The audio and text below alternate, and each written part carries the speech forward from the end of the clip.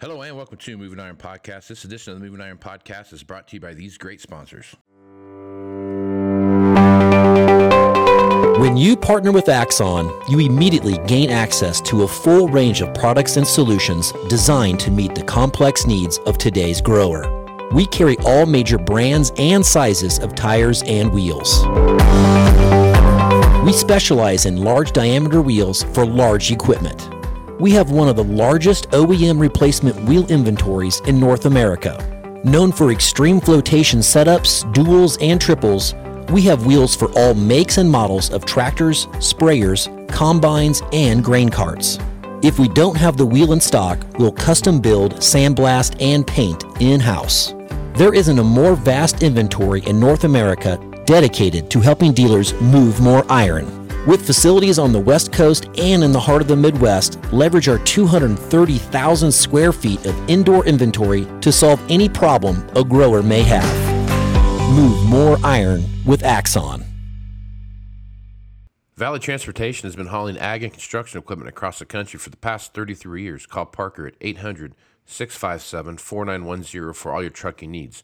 At Valley Transportation, our goal is to help you reach yours. No matter how you buy your ag equipment, whether it's from a dealer, an auction, or a private party, AgDirect can help you finance it. You can even apply online at agdirect.com. Learn more about your financing options at agdirect.com. TractorZoom has access to over $20 billion in heavy equipment sales data. TractorZoom's Iron Comps is the industry's trusted solution for transparent equipment values and auctionable pricing insights. This podcast is brought to you by Anvil AppWorks. The Dealer Connect CRMI app with integrated inventory management is an affordable Salesforce-based solution for your dealership. Create connected customer experience and transform how you work. Moving higher in the 21st century. Hard-working people working hard for you and me. Moving higher, time and time again. Through the years you'll find us here. Moving higher.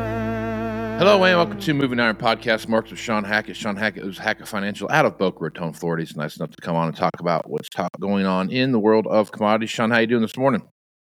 Doing good, Casey. Real good. Good, man. It is. We are heading in. Well, it's November now, so we got this the harvest low pressure of every crop that we see out there right now. Whether it's corn, whether it's cotton, whether it's soybeans, milo, whatever it is, you got all the stuff going out there. So we got the harvest low situation going. We had the Fed meet yesterday, and they decided not to raise rates, and which I actually think people were pretty much caught off guard by that a little bit because they were expecting one more rate hike. I guess read between the lines from what I read going into this, Chairman Powell made every comment that you can make that's kind of an open-ended statement saying, hey, we're going to continue to raise rates one more time, and this is going to happen. And it didn't happen this time. So I guess your reaction to what you saw from the Fed yesterday. Well, I think they want to pivot without telling everyone they're going to pivot. So what they're doing is they're talking a strong game, and then they're finding subtle reasons why in this particular meeting, we're not going to do it, but we're still ready to do it. So the expectation was that they would do one more raise before the end of the year, which meant either the November or the December meeting. And now after yesterday and the way what he said and how he said it, unless there's some surprising numbers that come out between now and then, it doesn't look like he's going to raise in December. I mean, it looks like he's done with raising rates. He didn't say he's going to lower them anytime soon. But I think he wants to keep putting out. I don't think he wants to tell everyone he's pivoting, even though he is. So I think we're done. And so I think the next stage of this is jobs numbers. That's the key. If the jobs numbers really start to weaken, we get the ADP private report out today. But if we really start to see joblessness going up, the unemployment rate going up, if we're starting to really see that cranking, it's going to further push the Fed into the hold mode, and then the speculation is going to be, when do we start seeing rates normalize to some, not going back to zero, by the way, Right. but something more mid range, 2.5%, 3%, something in between. And so I think today's ADP report, could be another sign that the market will be looking for, that we're seeing job weakness leading to the Fed being further ready to start pivoting to lower rates. And of course, we saw the dollar reverse yesterday. We saw interest rates back off yesterday. Stock market really had a nice surge at the end of the day, including tech stocks, which are risk assets. And so, those headwinds have been with us all year long. They've been formidable. But if we neutralize those headwinds, and actually if they become tailwinds as we move into the election year, then any kind of fundamental news on agricultural commodities, whether it's weather, whether it's geopolitics and such, could really gain some greater momentum to the upside than if you have those winds strongly pushing you back. So I viewed yesterday as a positive sign that we're moving in the right direction in terms of friendlier risk asset markets, and baby steps at this point. Right. Yeah, and they've, he did say that when we stopped raising rates a long time ago, we stopped raising rates, that we were going to have this higher interest rate environment for longer than what we thought. And Well, that's what he wants you to believe, because he doesn't want you to know he's pivoting, even though he is. So he's going to keep putting it out there. But now if the jobs numbers really, really weaken tremendously and are really showing momentum, he'll lower rates just like that. So, but he's going to put that out there because he doesn't want. It's like a poker player. They try not to move their eyes or fingers. They just try to stay stoic. He's trying to put the impression that we're not doing anything anytime soon, so don't even think about it. But then all of a sudden he could change his mind. Yeah. So that's to me what he's trying to do. He's trying to hide his cards, even though he knows exactly what he has. Yeah. So for sure. All right, man. Let's jump over and talk a little bit about what's happening in the cotton market. Cotton market right now. I've talked to a few guys, and they're not overly excited about what's happening in the cotton market. We talked a little bit before we started recording, and you talked about how we're on the lower end of the 2-year scale as we look at the overall pricing marketplace. So, looking at cotton and some of this economic news that we've been seeing come down the pike, talk a little bit about what's happening in the cotton market, Shawn. Well, the harvest lows in corn and soybeans, as you know, is typically first half of October, but the harvest lows in cotton, because the harvest starts later, it goes on longer. Typically, it's mid-late November. So we're right in the zone here of the next 2 to 3 weeks where we typically maximize harvest pressure to the downside. So this is typically the time of the year that we're at the low side normally, not every year, but normally at the low side. And usually at harvest, farmers don't like the price because it's usually at the lows. And that's exactly where we find ourselves. So that, is a structural thing. And obviously the idea that the economy, is showing more and more signs of that these higher interest rates are slowing the appetite for consumers and putting more pressure on consumers, is a headwind for cotton. Always has been, because it's such a cyclically sensitive commodity for economic activity. Having said that, if we start to change the rate structure, rates start to go down, Fed starts to accommodate, they start printing money, all of a sudden then the market's going to start looking and say, well, we're at the trough in consumer demand. We're going to see things rebound, let's say later on in 24, and then the cotton market starts pricing in better demand as a tailwind. So that's something that every commodity, whether it's lumber, whether it's cotton, whether it's crude oil, that are economically sensitive, will tend to react more violently to these changes in the monetary conditions. And of course, we know we had terrible crops across the board last year, so we know supplies are not great. If we get any kind of increase in demand, you could quickly get yourself into a situation where, we have some kind of a scarcity trade later on in the year for 24. So I think we're at that point where if I was a physical buyer of cotton, if a textile, if I'm a cotton gin, if I'm anyone buying physical cotton here, usually buying in November normally. Uh, it's a pretty good time to do it because you're at your harvest lows, and your job is to buy cheap physical cotton for your business for the long haul. And so I would be thinking about averaging in, we're just a little bit under 80 cents a pound right now, and I think that's a pretty good level to start accumulating physical cotton and upside hedges. For those that are on the physical buy side of the cotton market right now. Yeah. All right, you brought up one in there in your talk there that I was going to ask about you next, and that's lumber. And if you take a look where lumber's at today compared to where it was a couple of years ago at the COVID high of, whatever it was, $1,400 a linear foot type of thing per 100 linear foot, and you're looking at where it's at today, we're at $488.50. Lumber prices have come back down to a more normal range, about basically back where they were started pre-COVID, and we're starting to look through that. Building material costs haven't necessarily translated to that price yet because I tried to build something the other day and it was still pretty expensive. So, but looking at where we're at now with lumber, we start seeing that normalization of the marketplace because, obviously people have to work through what they've pre-bought and those kind of things and those contracts and stuff that they've got. But as you're looking at the lumber market now, Shawn, looking long term, even with interest rates the way they are, and, you see some housing start stuff come out, but when I go to like Denver and I go back home to Wichita and I go up Kansas City in those areas, they're still building stuff about as fast as they can put it up. So I guess, Shawn, as you take a look at that lumber marketplace, what are your thoughts there? Well, remember, a lot of the construction today was lumber that was bought a year ago, Sure. so I mean, we essentially have the real estate market's is locked down. What I mean by that is those that own homes aren't selling because they're not going to give up their 3% mortgage rate. Right.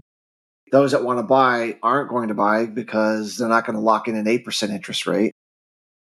And so you either are a seller because you have to, or you're a buyer because you have the cash to do it. But essentially, I think mortgage applications, 1994 levels. I mean, there's just nothing. Yeah. We're complete shutdown. So that means that new construction, you look at the bank. The banks aren't lending any money. They're upside down with all their with this inverted yield curve that we've had for the last year. So yeah, we have construction that was already in the pipeline that needs to be built out and filled, and that's already been committed. But in order to really get lumber demand going, you need to get interest rates back down to where buyers feel that it's. If you look at the affordability index, which is the price of a house versus your income, or the price of your house versus the cost, the mortgage cost. I mean, we're at the most unaffordable real estate market in the history of that since we've been measuring this in the United States. I mean, this is the most unaffordable time. So that has to change. So either that has to change by prices coming down, interest rates coming down, or both of those coming down, so that the affordability is to the point where people say, I'm willing to do it now. That even though it's not exactly what I want, but I think I can work it into my budget. And until that happens, it's hard to see lumber demand doing anything but kind of just flopping on the bottom here. I think we're at the lows. Like I said, I think this is nothing new. This is definitely, in my view, priced into the lumber market already. But in order to really get the market to move up, other than typical back and forth action, you definitely need the Federal Reserve to say we're ready to stimulate again. If they do that, lumber market's going to start reacting because the lumber market has a habit of actually going up approximately 2 years in advance of what it sees ahead. And so, we know the Federal Reserve, their actions take time. It's not instantaneous, but they say somewhere in the first half of 24, we're going to lower rates and we're going to print money and we're going to get things going again. Well, lumber market's going to start to go up because it has to factor in all these projects that we'll be talking about a year or two from now. So, I guess if you're someone, if you're a lumber mill or you're somebody on the buy side of physical lumber and you have a long-term profile, I mean, these are cheap prices. These are good prices to lock in. So you just have to determine how you want to do that. But certainly at these levels, I don't. There's not going to be a whole lot of lumber mills that are going to go out of business locking in this kind of a cheap price at this point. So For sure. Yeah, I looked at it this morning. I was kind of getting ready for something. I was like, wow, that's really come down quite a bit. So yeah, lumber prices are coming back down. All right. well, and remember, it was a bubble. I mean, we had a Sure. historic bubble Yeah. of historic proportions, and when you pop a bubble, you always come back down to where the bubble began, and we've completely erased the entire move. We did the same thing in the oats market. Yep. We had that run up to 8, and then now we're under 4. In the orange juice market, had a nasty reversal this week from a high that was double the all-time high of ever before. That has a look that we might have placed a major bubble top this week, and if that's the case, then we could be talking about orange juice sometime next year, going all the way back to the breakout point of $1.50. These bubbles are very, the pattern is very reliable and consistent. When they pop, they typically give back all that they've gained in a fairly quick period of time. So, always keep an eye on bubbles and vertical markets, because, when it ends, trying to sell into a crash, very, very difficult. And you want to make sure you lock in those prices on the way up, not on the way down, when it becomes almost impossible to get anything done. So right on. All right, you hit on the next one, orange juice. Talk about that a little bit. Well, orange juice, we had this hurricane last year, as Right. you know, Casey, that was an historic 1 in 100 year flood right in the heart of the citrus belt where they grow oranges for the orange juice. And essentially it created a zero. I mean, I just about a zero. Almost no crop was produced last year. Never happened before. And so we've never been through something like that. We have literally no orange juice coming from Florida. So we had to import everything from Brazil, but it doesn't always come in on time, and there's delays, there's logistical problems. You know how this works. It's it's not exactly the product you wanted. I don't know. It's just, so we've had this crazy, historic, really greatest bull market in OJ history. We've had, undoubtedly, never seen anything like it before. Now demand, of course, has been collapsing and collapsing and collapsing and collapsing. The lowest demand ever seen in the history of our country, and falling further. And once you lose demand for orange juice, the history says it's never coming back. Alico, who is one of the top producers of orange juice in Florida, big ag outfit, in their communique, in their last quarterly earnings, said that they're very optimistic about a very substantial improvement in crop production, which starts here in late December. And you know that if they're saying it and they're feeling it, then so is everybody else.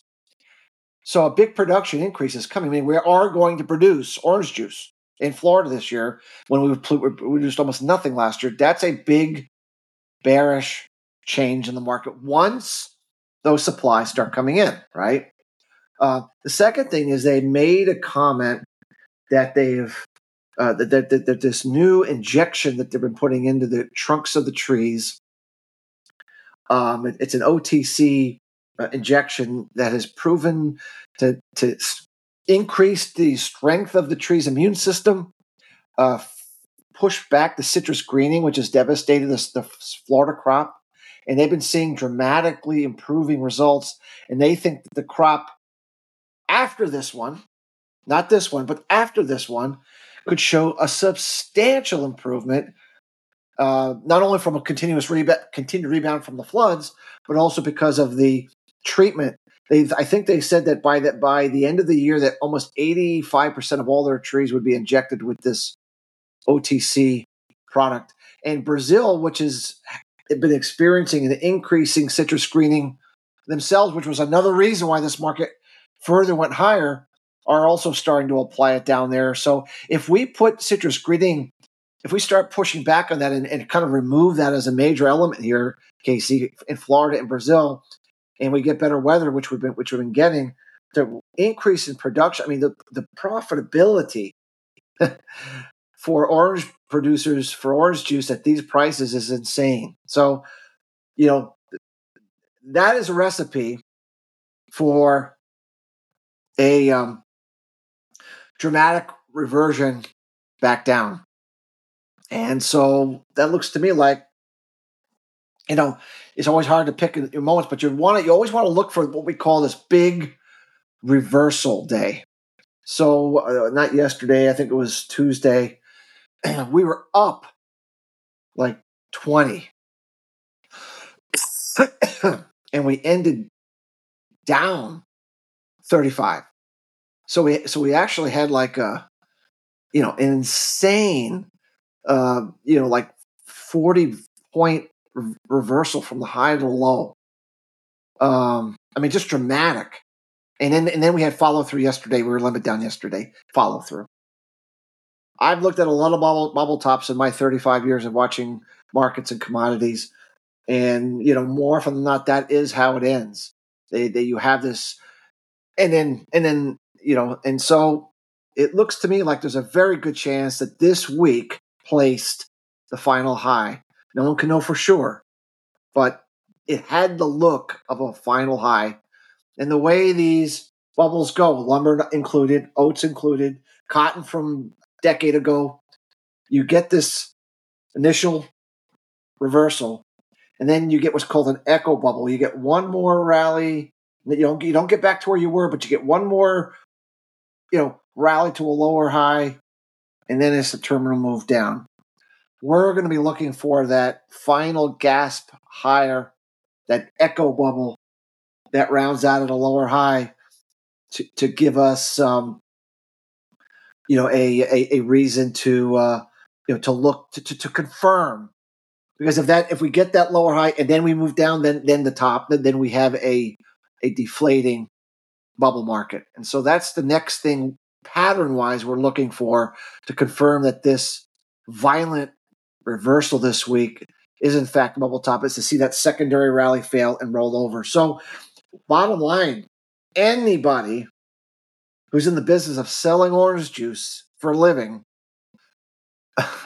I would do whatever I could to lock prices as far out as I could in any manner that I'm able to, because I just feel that the prices you'll be locking in and the profitability you'll be locking in, especially with better production coming, is such that you're not going to get another opportunity like this for probably a very, very long time. So my suggestion is, especially after this week's reversal, if you're in the business of physically needing to sell orange juice for a living, as a producer and such, I think I would get on with it. Mm-hmm. So, right on. Okay, finally, let's talk about sugar. So we're in the middle of sugar beet harvest, kind of wrapping up. That's about done. As you take a look what's going on there. My area sounded like the tons were there, decent sugar quality. So there should be some good outcomes from this harvest. As you take a look at the overall sugar marketplace right now, we're trading somewhere right around 28 cents. I guess, Shawn, as you look at the sugar market, what are your thoughts there? And I know we had, with what's going on in Brazil and what we're seeing down there as far as some drought situations go, the world sugar market could be a little bit tighter than what anticipated. I mean, we're extraordinarily tight, and it's really stemming from the Thailand drought that essentially almost created a half a crop, and of course the ban on sugar exports from India that started in October. So the market has to price what that looks like. Now, of course, the risk is at some point India says we're going to sell some sugar again. My view about India is there's an election coming up. I think it's in March or April, somewhere around that time frame, and they have very, very high food inflation in the country. So they've banned wheat, they've banned rice, they've banned sugar, they're banning everything because they're trying to keep the price down so that Modi can get himself back in as whatever they call him, president, supreme leader, whatever they call him, supreme leader, and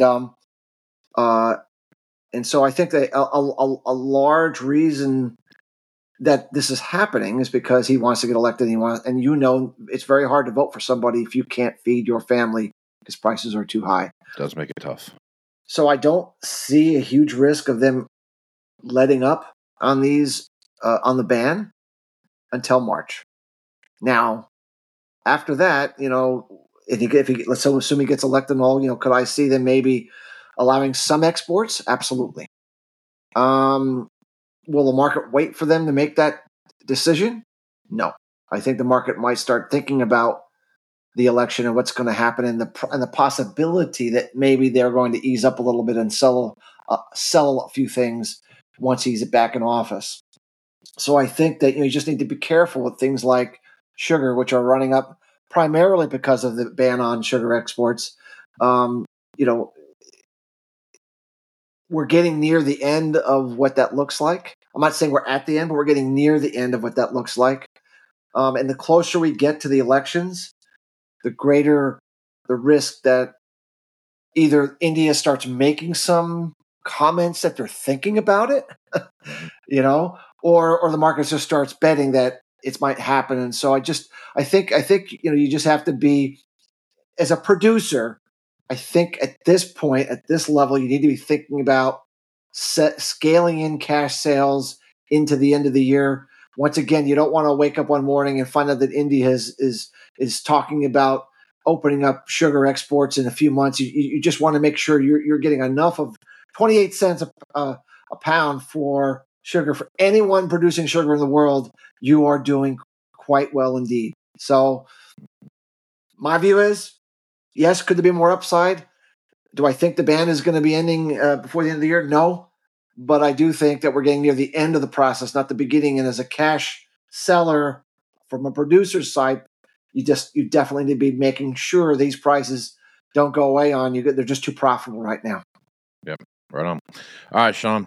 Good stuff as usual. Folks want to reach out to you and get more information about what you're doing at Hackett Financial. What's the best way to do that? We have a Twitter page at Faradex11, website Hackett, Hackett, advisors.com. We post some interviews, some snippets of some things that we're seeing weather-wise, or algorithm for weather and capital flows, the way we look at fundamentals to see if the way we look at the world of agriculture might be of value to those that watch and listen to your show. Right on, man. Shawn's got a lot of good information out there that you can just go check out. There's tons of information that he's got that's free. So check it out and see where it's there. Folks want to join your newsletter, Shawn. Is that just on your website? There's a place they can go fill that out right there on the website. Yeah, you go on the website and there's a tab there for subscribing to the report, and it's just pretty simple. Put your information in, and it's a weekly report, and it's not outrageously priced for most. It's we've tried to keep it a fairly reasonably priced newsletter so that max and benefit can go out to all. So yeah, and the information that you find in that newsletter there's a lot of stuff in there that you're not going to find anywhere else. So Shawn does a great job with that. So check that out. So Shawn, you got any upcoming spots that you're going to be on in any news networks anywhere? Well, we're always on. This week we're with the Cow Guy yesterday. That's right. I forgot about you with that guy now. Yeah. How's that going? Yeah, going well. Good. Yeah, it's going well, and I'll be on Susan Littlefield's Soybean Weekly program on Friday with Sue Martin. Nice. As the other analyst. I just did Michelle Rook earlier in the week, who does the Farm Bureau show, or Ag Day TV or something like that. Yep. I'll be getting on the road doing a lot of speaking engagements in the month of November. Oklahoma, Montana. I'll be in North Dakota. Obviously a lot to talk about with the El Nino Mordecai rapidly developing, a very cold winter that we think is coming, and obviously this incredible drought potential for northern Brazil is going to be a lot to educate farmers and producers on how they should think about marketing their grain in the next 6 to 12 months, and hopefully we can provide some food for thought and help everyone do a little bit of their job of bringing more money home on the farm. Right on, man. That's all good stuff. Sounds like you're going to be pretty busy, Shawn. Safe travels as you make your way through there, and nothing beats North Dakota in November. You're going to love it. Better in November than in February, although I will be there in February too. Oh, man. All right, on, buddy. Well, Shawn, good talking to you, man. Take care of yourself. I'll hit you up next week. Sounds good. Thanks, Casey. Right on. I'm Casey Seymour with Moving Iron Podcast. Check me out on Facebook, Twitter, and Instagram at Moving Iron LLC. Go to LinkedIn at Moving Iron Podcast and check out the video version of this over on the YouTube channel, which is the Moving Iron Podcast YouTube channel. Go to movingironllc.com for everything Moving Iron related. Got some big announcements coming out over the next couple of months about Moving Iron Summit, which that's been booked. That's September 4th through 6th in Nashville, Tennessee again. And Shawn's going to be there, going to throw down a little bit of his knowledge on that. But that's a year away from now, so a lot of things can happen between now and then. So Shawn will be giving his 2 cents on what's going on there. And got some other good guests lined up as well. So looking forward to that. So just go to movingironllc.com for everything Moving Iron related, and you can find all kinds of information about all the upcoming announcements that will be out there. So with that, I'm Casey Seymour, Shawn Hackett. So come on, folks. Out. When you partner with Axon, you immediately gain access to a full range of products and solutions designed to meet the complex needs of today's grower. We carry all major brands and sizes of tires and wheels. We specialize in large diameter wheels for large equipment. We have one of the largest OEM replacement wheel inventories in North America. Known for extreme flotation setups, duals, and triples, we have wheels for all makes and models of tractors, sprayers, combines, and grain carts. If we don't have the wheel in stock, we'll custom build, sandblast, and paint in-house. There isn't a more vast inventory in North America dedicated to helping dealers move more iron. With facilities on the West Coast and in the heart of the Midwest, leverage our 230,000 square feet of indoor inventory to solve any problem a grower may have. Move more iron with Axon. Valley Transportation has been hauling ag and construction equipment across the country for the past 33 years. Call Parker at 800-657-4910 for all your trucking needs. At Valley Transportation, our goal is to help you reach yours. No matter how you buy your ag equipment, whether it's from a dealer, an auction, or a private party, AgDirect can help you finance it. You can even apply online at agdirect.com. Learn more about your financing options at agdirect.com. TractorZoom has access to over $20 billion in heavy equipment sales data.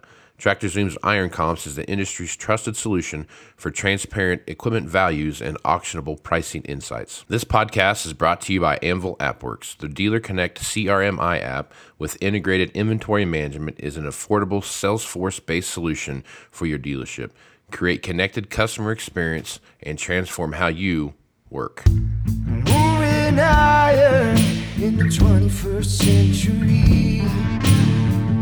Hard-working people working hard for you and me. Moving higher, time and